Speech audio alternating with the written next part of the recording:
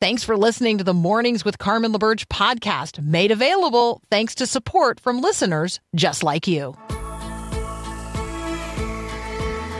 Helping you wake up, remembering this is our Father's world. This is Mornings with Carmen LaBerge on Faith Radio. If we're gonna fly, we fly like eagles, arms out wide. If we're gonna fear, we fear no evil. We will rise. By your power we will go. By your spirit we are bold. If we're gonna stand, we stand as giants. If we're gonna walk, we walk as lions. So you've seen this happen. Maybe you have been in this position. The groom is watching the door. The groom, all dressed in his tuxedo, standing up there with his groomsmen. The bridesmaids have already entered. The pastor is standing there at sort of the pinnacle of the scene. But all eyes are down the aisle toward the door. And the groom is a little bit sweaty, watching the door with the kind of anticipation that is only known by those who love like this and long to be loved exclusively, monogamously, with the devotion of one, forever and ever. Amen? And the bride appeared, radiant. And as if everyone else dissolved, the two hold one another in their eyes and in their gaze, and she moves toward him, and eventually they stand face to face and hand in hand, and they're ready for the exchange of their vows. And the groom just has one question. Do you love only me? And the bride hesitated. You know that I love you. And so he asked again, do you love only me? Will you love only me? And she smiled and said, I love you and I will love you. Do you see the difference between his question and her answer? Do you see the distance between a one and only, forsaking all others love and the kind of love that we offer so often to so many? I love you. I love this. I love that. Versus the one and only kind of love that the groom desires, expects, extends, and wants in return from the bride. That's the conversation to be had about today's Growing Your Faith verse of the day. Because on one level, it's going to sound as if we're not supposed to love what God loves, which is the world itself. God loves the creation he has made. He loves every person he has created. That's actually not what these verses are about. This is about you and I as the bride of Christ, and whether or not we love only him, to the exclusion of all other loves. So today's Growing Your Faith verse of the day comes from 1 John chapter 2, verses 15 and 16. Do not love this world, nor the things it offers you. For when you love the world, you don't have the love of the Father in you. The world offers physical pleasure, the craving for everything we see, and pride in our achievements and possessions. And these are not the love that flows from the Father. These are the kinds of loves that flow from the world. So you and I are people of lots of cravings, are we not? I mean, what do you crave? What do you love? What's the last thing you said you loved? It might have been soup. It might have been nuts. It might have been a team. It might have been Go Blue last night. It might have been the Huskies. I don't know. What's the last thing that, you just declared to someone else? Oh, I love this. It might have been a gift you received. It might have been a place you visited. It might be a thing you saw. We have grown desperately confused in this generation about the nature of love. In fact, we're going to be, I don't know about you, but, we've moved from the Christmas tree and all the Christmas accoutrement, to some Valentine's decorations, because I don't have any celebratory things to put up in between. And so, I had to have some kind of little decor to replace all the Christmas doodads. And so, there's a few hearts here and there. I have a little sign that says love is spoken in this house. I have another one that just a little tiny little thing that just says, never forget you are loved. We have grown desperately confused about the nature of love in our culture today. So I'm going to invite you to consider today what it means and what it might look like to love Christ above all other loves. Not just to love him first, but to love him foremost. A just give me Jesus, you can have all the rest kind of love. A love that pushes every other love, every other desire, every other craving, not just to the side of the plate, but off the plate completely. To seek first, to desire first, to crave first the kingdom of God and his righteousness, trusting that God has every good and perfect gift in store for us. So, my invitation to you today is the verse spoken in 1 John chapter 2, verses 15 and 16. Don't love the world or the things that it offers you. Because when you love the world, you can't also have the love of the Father in you. There's just not room. The world offers physical pleasure and craving for everything that we see and pride in our own achievements and the things that we think we possess, but those aren't from the Father. They're from the world.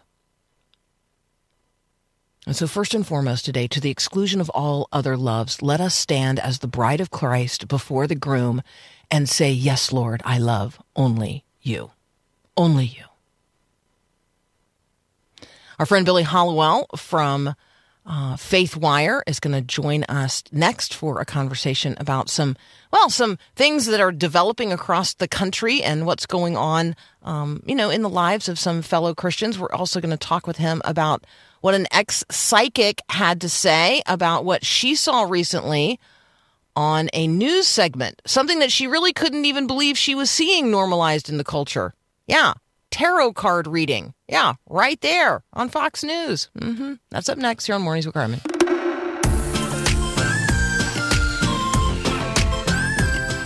Billy Hallowell is back. You know him from Faith Wire. The stories we're going to draw from are ones that you can read, but there's so much more there as well. faithwire.com. Billy, welcome back and Happy New Year. Happy New Year. I'm excited to be here. Yeah, we're thrilled to be talking with you again. Here's some good news I read on Faith Wire. There is revival. We have a mutual friend, Nick Hall, and you had the opportunity to catch up with him. Tell us what's Nick saying about, what he's seeing across the United States. Yeah, what I love about Nick is that for those who don't know him, he's the founder of Pulse, and it's this big global evangelistic organization, and he's on the front lines. Whenever we're talking about revival, is it happening, is it not? We can pull out all the anecdotal examples, but I like talking to people like Nick because they really are dealing with this hands-on every day.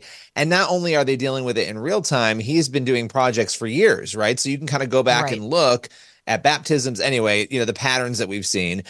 So he knows that really well. And we sat down and talked about a number of things, including a new effort that he has going on right now. But his basic summary is that he really does believe we're in the middle of what he called a reformation of sorts. He said he believes there's a shift happening, that a lot of the things that he and others had really put their hope in for a long time, or rather Americans in general. We've put our hope in so many temporal things. Those things are not working, and that God is really drawing people to himself. I think we've talked about this even recently when I've come on, the lies in culture, you can find truth in yourself. All of that is really leading people to a desperate place, and they're looking for God. And so he's seeing that happen on the front lines. And he said, quote, there really is revival. And I loved when he said that. He said, look, you hear this word, it's thrown around all the time, but he said he's never seen anything like what we're watching happen right now. So this feeling that we all have that something is happening, he really does believe that we are indeed seeing something unique. So we have a lot of listeners in North Dakota. It's one of the places that Faith Radio has a strong presence at Signal. And one of the things that Nick is excited about and passionate about, I know, is actually what God is doing in the state of North Dakota. He's passionate about spreading the gospel there and fanning the flame of revival in that particular state. I think he's born and raised in North Dakota, so maybe not a surprise that he has a personal affection for that particular state. I would just like to focus for a moment on this hope that he has to blanket every corner of the state of North Dakota over the next 2 years, visiting recovery centers and nursing homes and juvenile detention centers, places where, God has people gathered together, and that they might hear the truth of the gospel and be transformed. First of all, I love that it is sort of like, it's one thing to be a global evangelist. It's another thing to bring the gospel home. Yeah. Well, and I want to actually credit him for a minute here, because he's doing what believers should do, right? You're looking at a guy who's done massive events with tens of thousands of people, and he's gone all over the world, and he's done all this stuff. And a lot of people, they would be like, that's what I do. I do these global big events. And now he is saying, look, I feel called to blanket my entire home state. These smaller events, like you were just reading all the places he wants to go into. I really walked away from my conversation with him, and I already knew this about him, but really feeling like, wow, that's a guy who's following, God's heart, right? He's not following his own whims, because he could go out there and do these big events everywhere. And not that he won't do big events in North Dakota, but I think the point is he's willing to say, I'm going to take this global vision, and God's given me a new vision for North Dakota, and I'm going to focus in on my state. And that is what we have to do. We've got to focus in on our communities, on our neighborhoods, right? And so it was inspiring to hear somebody who's done all these things say, this is where God's calling me, and to have a real heart for reaching people there. I wanted to credit him for really following God where God is leading him. Not everybody is always willing to do that, even in the Christian world. So it's pretty powerful. Yeah, I was asked recently, what are you most excited about in 2024? And I had to like think and say to myself, I'm most excited about the opportunities to disciple my 10-year-old granddaughter, and to really see what God's going to do in the life of my special needs son, Matthew, as he graduates from high school. It's small. It's small. The stuff I'm most excited about, the world would consider so small. But that's big, right? Individual stuff is the big stuff. That's what really matters, right? We're sitting here to, you can do big events, and they're great. They're great. There's a place for it. But if you don't have the individual heart change going on, you're not going to have. Everybody's so upset right now about where the country is. How did we get here? Why are things so crazy? Well, there's a cultural problem, but there's a problem at the individual level. And we see it in the polling and the statistics and the hopelessness, right? Some people are not being reached, and our job is to reach them and to get the message to them of hope. And so to your point, I think we need to focus on the quote unquote small things, because they're not actually small. I think we've been deceived by the world to believe that they are, right? Oh, these are all just small things. No, that's what matters most. And so I think we need to get back to that, culturally, back to the family, all these things that we've really talked about. Now is the time. And look, people are desperate for it, right? They're desperate for these answers, and we have that answer, and we have that hope. All right, I want to have a little bit more of a entertainment conversation. I think that's the realm I want to move into next. Let's take a brief break, and then when we come back, will you tell us who is Michael Tate, and what do we need to know about not only his ministry in the music industry, but where his heart is really, what's at the center of it for him in terms of performance? I think that's the question I want to ask. We're talking with Billy Hallowell from CBN's Faith Wire, and you're listening to Mornings with Carmen. Maybe you've heard that Faith Radio partners with One Child to offer you the opportunity to sponsor a child living in difficult circumstances in a hard place. Well, when you sponsor a child supplying for their needs, you change a life. And when you change the life of one child, you change the world. Your one child learns that God loves them more than they can imagine, and that God's got special plans for their life. Your one child gets help with school and is taught skills like leadership and how to even overcome poverty. Your one child gets nutritious food and vital medical care that can be life-saving. You might not be able to change the world, but you can, in fact, change the life of one child. Meet the kids. Find your child at myfaithradio.com.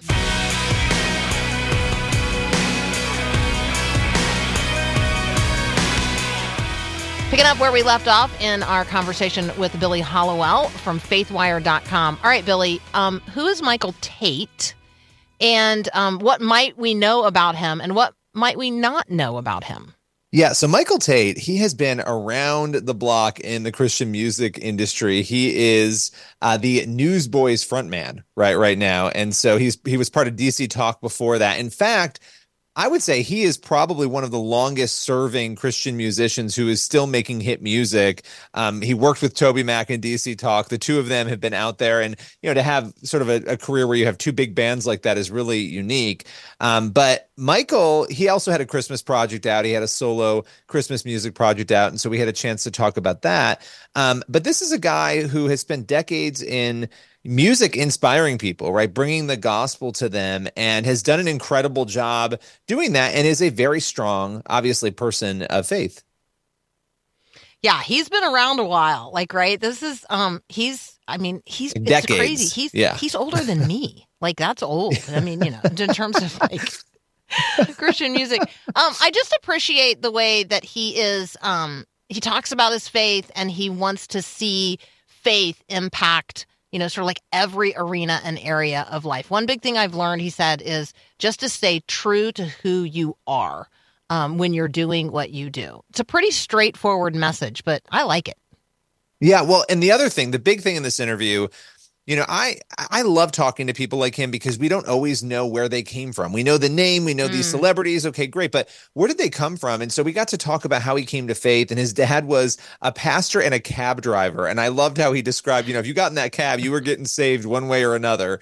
And how his dad, even though he grew up with this pastor father, it wasn't until he was 17 or 18 when a preacher came to his school and spoke about a topic, he said, and I thought it was interesting how he worded this. He was like, it's a topic you don't hear preachers preach about much anymore, and it was hell. This pastor came and he was talking about how real hell is and how beautiful heaven is. And he said that just hearing that sermon inspired him. He said, quote, "You can't get saved on the back of your dad or your mom. It's not osmosis. It's a thing we have to be one-on-one with God." And he said he got fired up that day, accepted God for himself as his savior. And that was sort of the real starting point for him, which I just loved hearing him share that story. Yeah, you think, oh, this person grew up in a pastor's house. He's a PK. He's heard it all. He's experienced it all. He knows whether or not, just on a relational level, it proves itself out. For him, it really was I needed to hear the message of sin. I needed to hear the message of hell. And I think in our culture, maybe there are times that we avoid those conversations. We avoid that kind of talk because we don't want to be off-putting to people. But the reality is, at some point, you have to come to terms with the fact that there is a heaven, there is a hell, there is a way that leads to salvation, and there is a wide path that goes in the other direction. So I just appreciated his honesty and the forthright way that you just came right out and shared it. So you guys can check that out at faithwire.com. One other piece you've got posted that I really appreciated and want you to share with folks is about actress Roma Downey. She talked about God, and again, when you talk about the backstory and where somebody came from, that really is the important part of this conversation as well. Yeah, and you see people like Roma Downey married to Mark Burnett. He's, the most powerful reality TV producer probably in the world, definitely in the country. And you can look at those people and say they have everything. Their lives are perfect, and yet Roma who's a very sweet person. I've known her for years. She has had heartbreak. Her mother died when she was around 10 years old, and lost her mom really young of an unexpected heart attack. And, she talked about, she said, look, I don't know how we would have gotten through that without faith, and just the relationship with her father. And she's written this really cute kids book about the moon. And we talked about that, but really hearing the power of her faith and the hope that she would see her mother again, and the hope in eternity, and really what that has all meant to her throughout her life. Again, these are details we don't often get about these celebrities that we see, that this is a person who, she says she loves Jesus, and she's had this, she made the Bible series. She's had this relationship with God throughout her life. And just hearing her talk about those struggles, I think it really is helpful to other people who are going through things that are difficult, and really taking those struggles to the Lord, which is what she's done. So it was, again, a really cool backstory of somebody that we've seen and known quite well in media. Yeah, or we have seen and thought we knew quite well. Yes. Right? Mm-hmm. Okay, so you have a brand new piece that is posted, and it is about the reaction and response of an ex-psychic, which, first of all, I'm like, I would pause there and be like, I'd have to think about that for just a moment. But you interviewed this person because of their reaction, their surprise, and their concern over a demonic practice being engaged in a very, very public way on a Fox News platform. So tell us what happened and then how Jen Nizza has responded. Yeah, this is really interesting. And I would recommend highly, if you are interested in a Christian who has come out of the occult and changed her life, she has a podcast called Ex-Psychic Saved. It's worth listening to that. It's a bi-weekly show. But basically, Jen was responding to the fact that Jesse Waters over at Fox News brought on a psychic recently, and that psychic performed an on-air tarot card reading of whether or not Trump would, in her view, win the election, what would happen to Biden, and even performed a tarot card reading on Jesse Waters. It was so strange when I saw it. I thought, this can't be real. I didn't even think the segment was real. It was real. And Jen, as a former medium who left the occult, became a Christian and renounced all of it. She spent decades working in this world and knows all of this very well, understands what's actually going on with the demonic realm and what you're engaging when you use tarot cards. She was very alarmed by what she saw on Fox News because of the normalization and the mainstreaming of it. And so we had a chance to sit down and really talk through all of that. And she explained also what tarot cards are, because I think there's a lot of confusion about that there's nothing magical in these cards themselves, but when you're engaging in them and you're trying to channel this information, that you truly are engaging in evil, and it becomes a conduit for that. So it was really a fascinating conversation, again, from somebody who knows both worlds, spent most of her life as a psychic and came out of that as a believer and is now warning others. For somebody listening right now, Billy, who's like, that's just silly. I mean, Carmen and Billy are buying, maybe they're making much of nothing.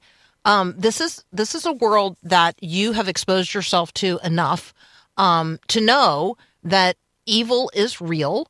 There are ways in which the enemy of God uses people and enters into the conversations of the day. I thought the word normalization that you used just a moment ago is really important.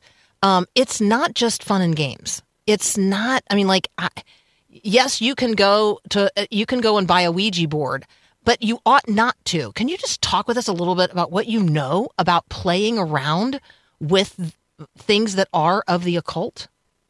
Yeah, well, it's interesting. I mean, we can go back to scripture here, right? And I think if we are Christians, and I know there are a lot of Christians who are skeptical of even that these things even work or that anything can happen with this, but from the Old Testament to the New, and I would actually go first to Revelation, where it says that people who engage in sorcery they're going to die the second death. They are not going to be in heaven. So the people who are engaging in these activities, the occult, not only does the Bible tell us it's real, that doesn't mean every single person claiming they can do it is telling the truth, but that this does exist. You are channeling evil, and we are called to not do that, from the old to the new. So we know that. But these tools, these are people who are looking for answers, and we have a culture desperate for answers right now. And so they're turning to these psychics, these mediums.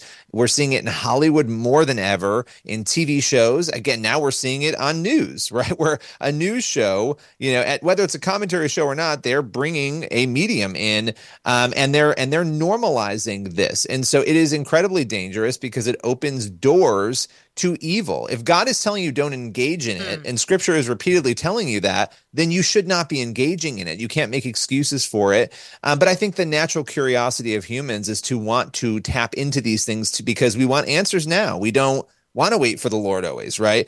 And so there's a real danger in that. And it's obviously a very deep, massive topic, but I appreciate people like Jen, issuing these warnings. All right, you can read the full piece at faithwire.com, and you can check out the Ex-Psychic Saved podcast, which is linked in Billy's article as well. Hey, Billy, as always, thank you so much for joining us, bringing us up to speed, getting us connected. We appreciate it. Thank you. That's Billy Hallowell. Again, you can check out what he's working on at faithwire.com. All righty. So when you think about the things that people are playing around with, when you think about inviting evil into your own life and home, yeah, I I don't know about you, but it occurred to me that there are people who walk around as if God is real, but God's enemy is not, as if the spiritual things of the Lord are real, but, we can play around with, let's say, the Day of the Dead or other tokenisms of the exaltation of death or the evil one. So I'm just wondering, you got any thoughts on that? You've had any experiences with that? Is this something that intrigues you? Is it something that you would like to see us unpack a little further? You can always text me. The text line is open as always, 877-933-2484. I'd love to hear from you. And yes, Mary says, yes, my mind certainly returns here to the screw-shaped letters. And yes, for those of you who are quite certain that must have been on some other network, it was Jesse Waters, and it was on his program on Fox. So, yes, actually, those who saw it first found it very hard to believe that it was even happening, but in fact it was. So there you go. Prayers are rising on all fronts. We are going to talk with Johannes Bijl in just a moment, and we're going to talk about breakfast on the beach. And when I say breakfast on the beach, do you immediately think about Jesus and Peter? That's where my heart and mind goes when I think of breakfast on the beach. And guess what? That's what his book is about. It's about the development of Simon Peter. It's also about the development of telling the stories of the discipleship of Peter and others, but it's very, very intensely focused on Peter and how this storytelling methodology developed for Johann as he was seeking to share the gospel in a meaningful way with students in an oral tradition.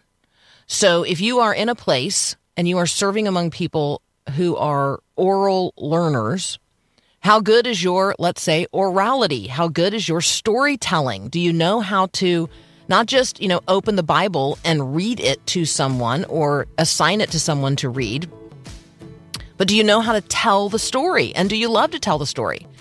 Johann is an excellent storyteller, and he's going to join us next to talk about the development of Simon Peter. The book is Breakfast on the Beach. You're listening to Mornings with Carmen.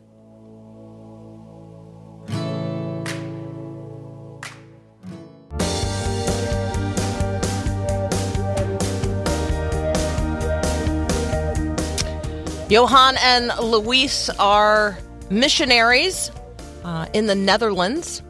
They have a sending church in North Augusta, South Carolina. Johann's missionary roots trace back to his great-grandfather, who was an Anglican missionary in South Africa. One of the things I have learned about Luis is that she and I would absolutely enjoy the fun of cooking together. She is creative in terms of the culinary arts, also a person who works in the medical profession. So lots to know about Johann and Luis Bijl. Johann, welcome to Mornings with Carmen. Thank you. Good morning. Good morning. Good morning. So we want to talk about Breakfast on the Beach, your book, the development of Simon Peter, and we want to tease up the fact that there is a sequel to this first book, and that is For the Life of the World, the multiplication of Simon Peter. But let's get to know each other a little bit first. Just tell me about you and your sweet wife and your sense of calling to the ministry where God has you right now in the Netherlands. Wow, that's a long story. My wife and I actually met in the mission. We were both serving in the northwestern corner of Namibia. I was teaching at a high school, and she was a nurse at the local hospital. That's where we met.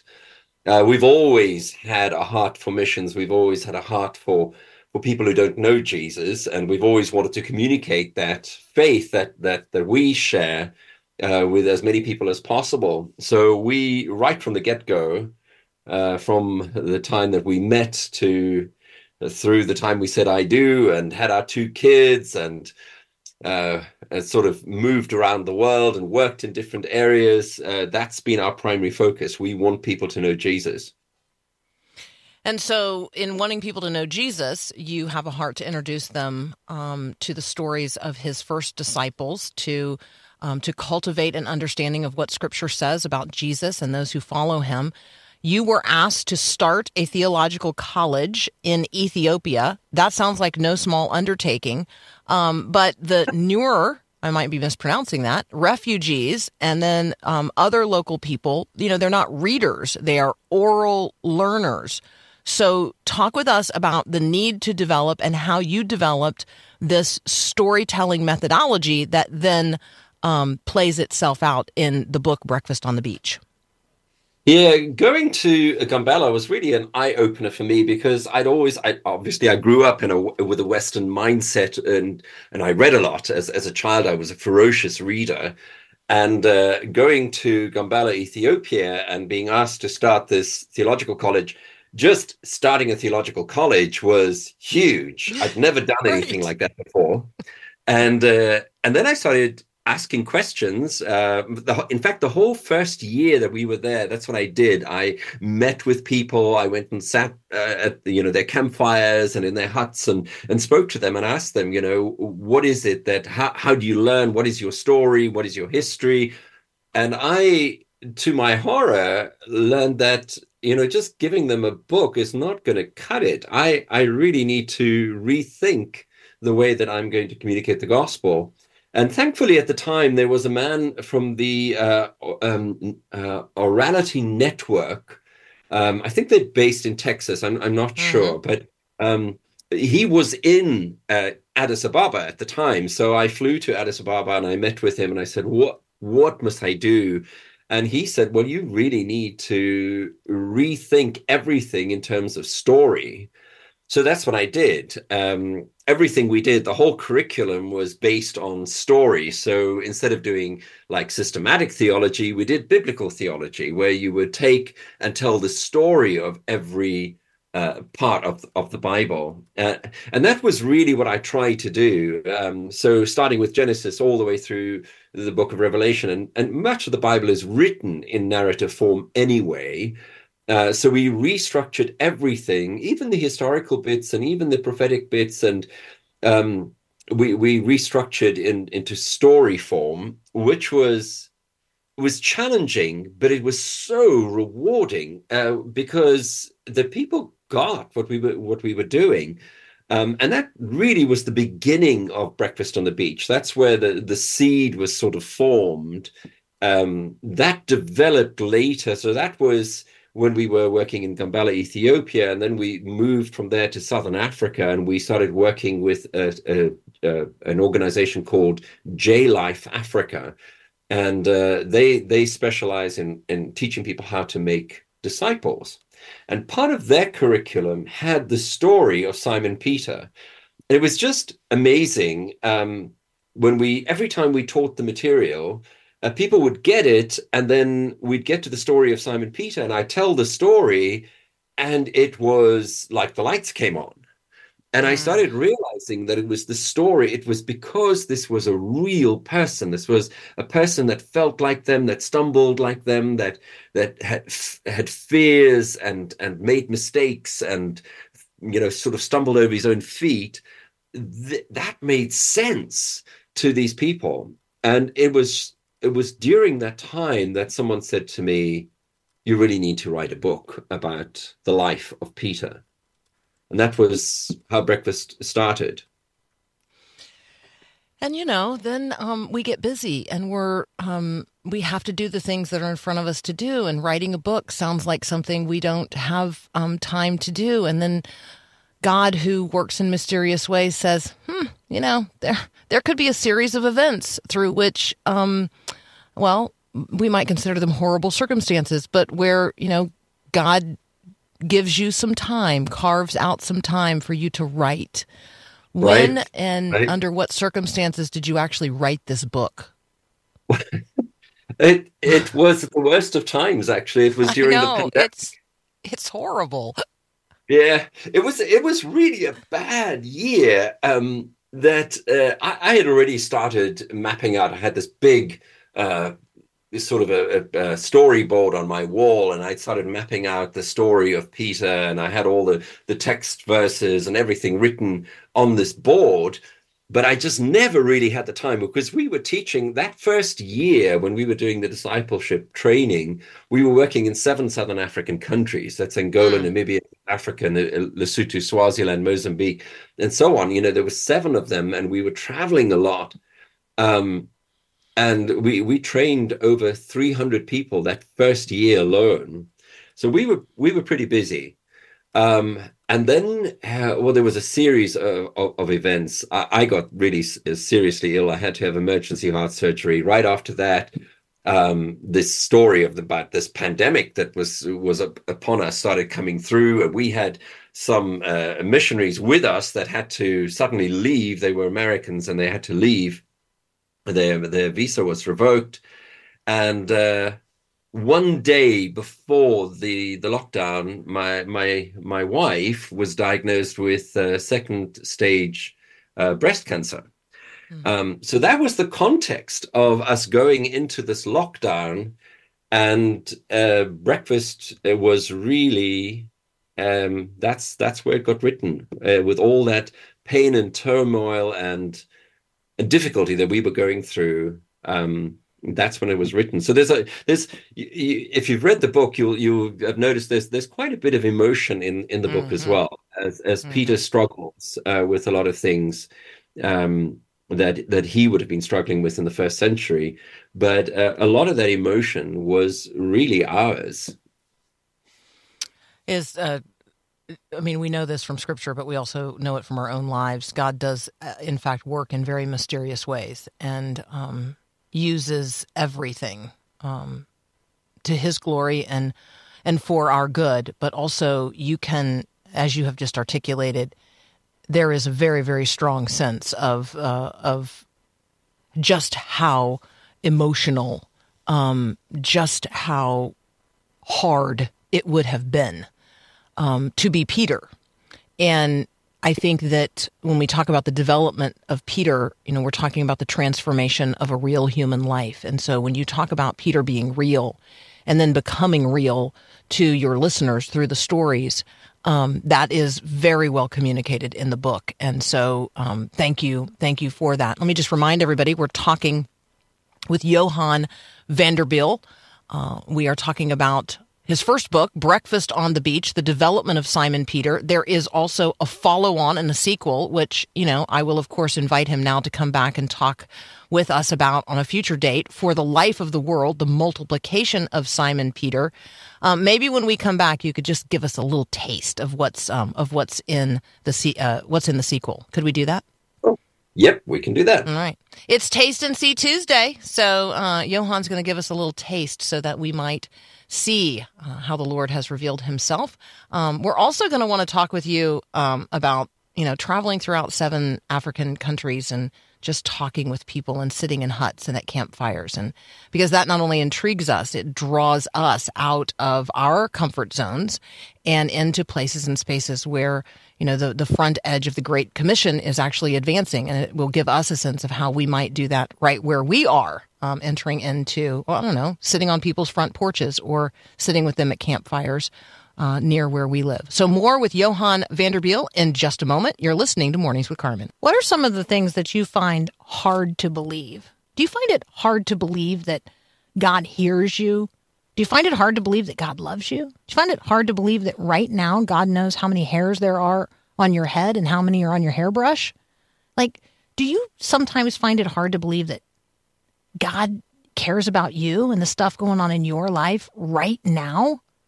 My friend Susie Larson wants you to be reminded every single day, that God is good. Would you like to wake up to the goodness of God? Just text the word good to 877-933-2484. Every single day, you'll get encouraging text messages, prayers, and devotions from Susie Larson right on your phone. Just text the word good to 877-933-2484. Connecting faith to life. Faith Radio.